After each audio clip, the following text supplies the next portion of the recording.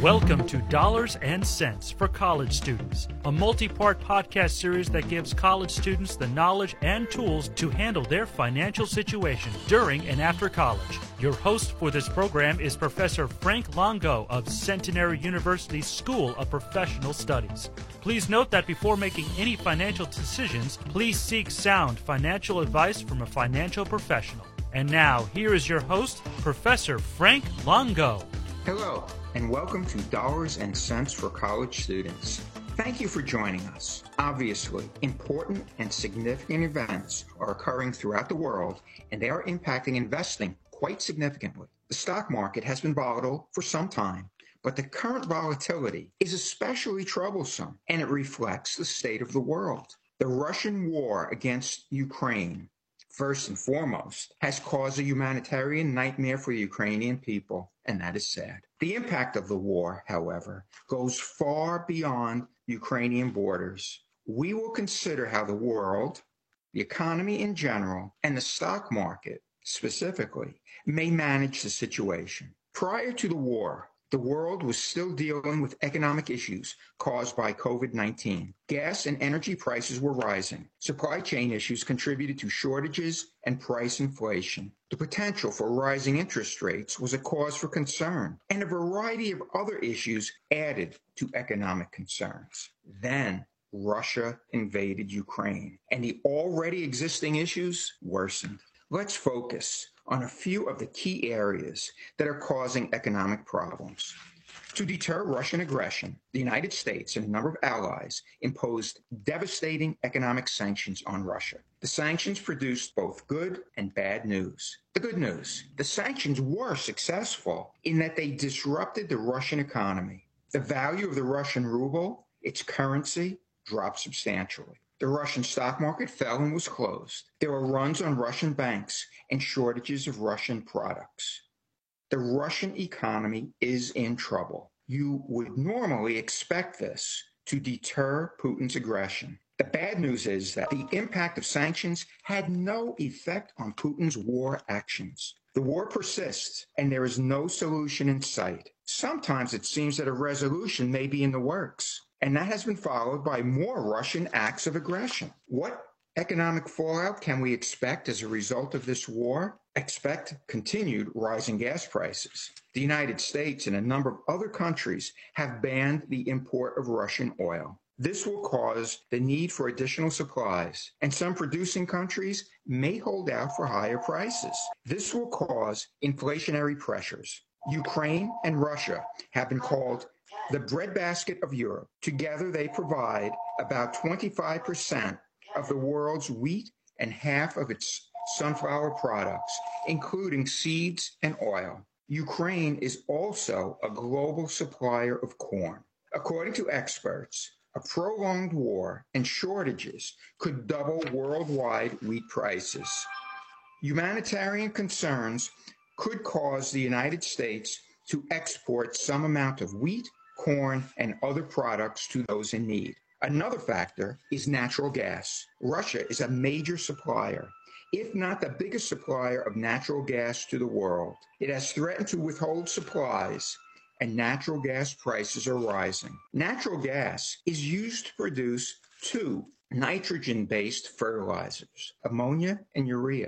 Fertilizers are obviously used to produce food.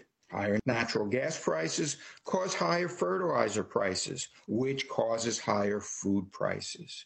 As prices rise, consumers who can tend to hoard food, which causes shortages, and that can increase prices. When shortages are combined with the factors we just discussed, you have a recipe for higher and maybe substantially higher inflation. Higher inflation can prompt the Federal Reserve to raise interest rates. All bad news for the U.S. economy and the stock market. In prior sessions, we discussed the electric vehicle industry. We noted that a number of materials used to produce EVs come from outside of the United States, and some were in short supply prior to the invasion.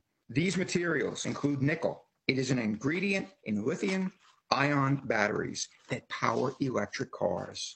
Russia is a major supplier of nickel. Nickel has hit record prices on the London Metal Exchange. Russia has announced a ban of exports of some commodities until December 31st. In addition to exporting nickel, it also exports palladium and aluminum.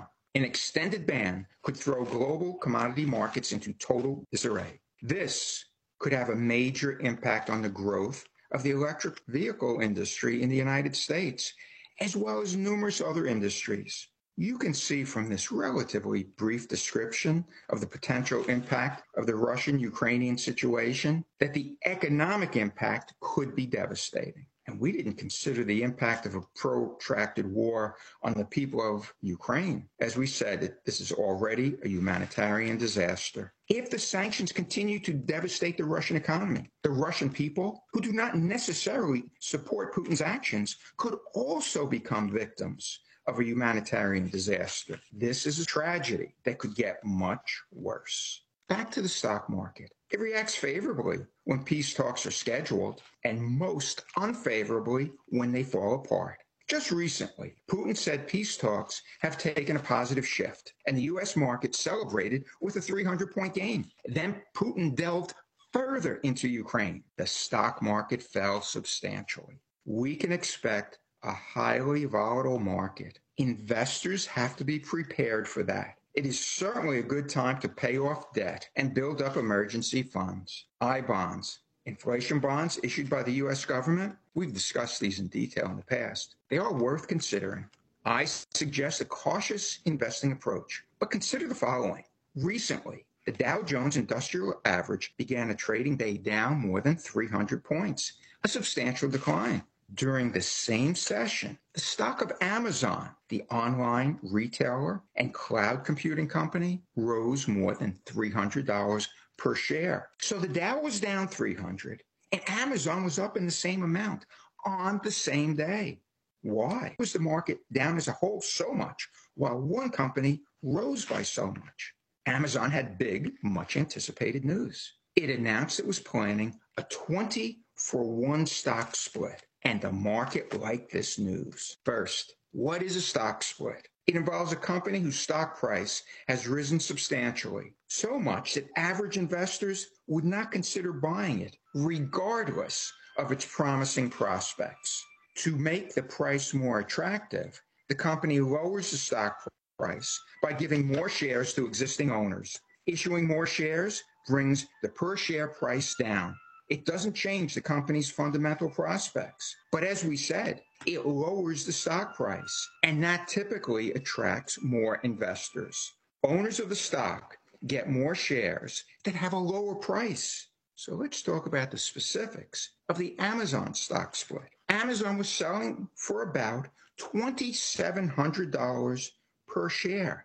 $2,700 for one share. This price scares away many investors, despite Amazon's prospects, and despite the availability of buying a part of a share, also called slices, from some brokers. So Amazon announced a 20-for-1 split. This means that every Amazon owner on the date of the proposed split, June 6th, will end up with 20 shares. They'll end up with 20 shares for every one they own. If you own one share, you'll have 20 after the split. If you own two, you'll have 40, 3, 60, and so on.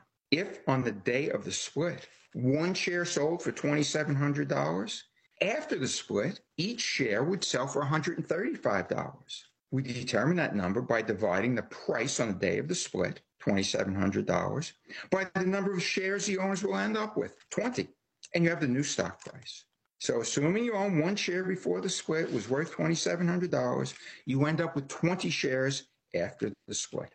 The usual impact of a stock split is that it causes stock prices to rise, since many previously uninterested investors decide to invest. New investors drove the price of Amazon up almost 3% on the day the split was announced. They didn't wait for it to happen. The point is that splits normally drive prices higher, and in this case, it's already happening. Analysts expect that Amazon will be added to the Dow Jones Industrial Average after the split is finalized. Inclusion in the Dow can have a positive impact on the stock. Personally, I like this split, but there is something else to mention. Elected officials from both sides of the political aisle don't like how Amazon has grown and its impact on smaller businesses. It has caused many smaller businesses to go out. Personally, I understand that concern. In the past, some large, dominant, and anti-competitive companies have been forced by the government to split up,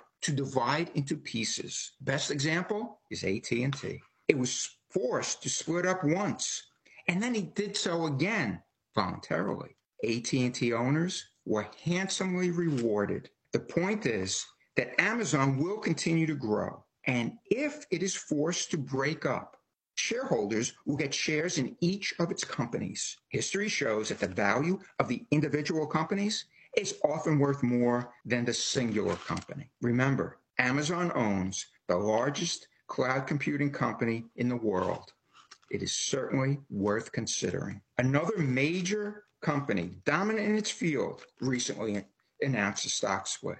Alphabet, the parent of Google, announced that it is splitting its stock also on a 20-for-1 basis. Alphabet CFO Ruth Porat said, "The reason for the split is it makes our shares more accessible.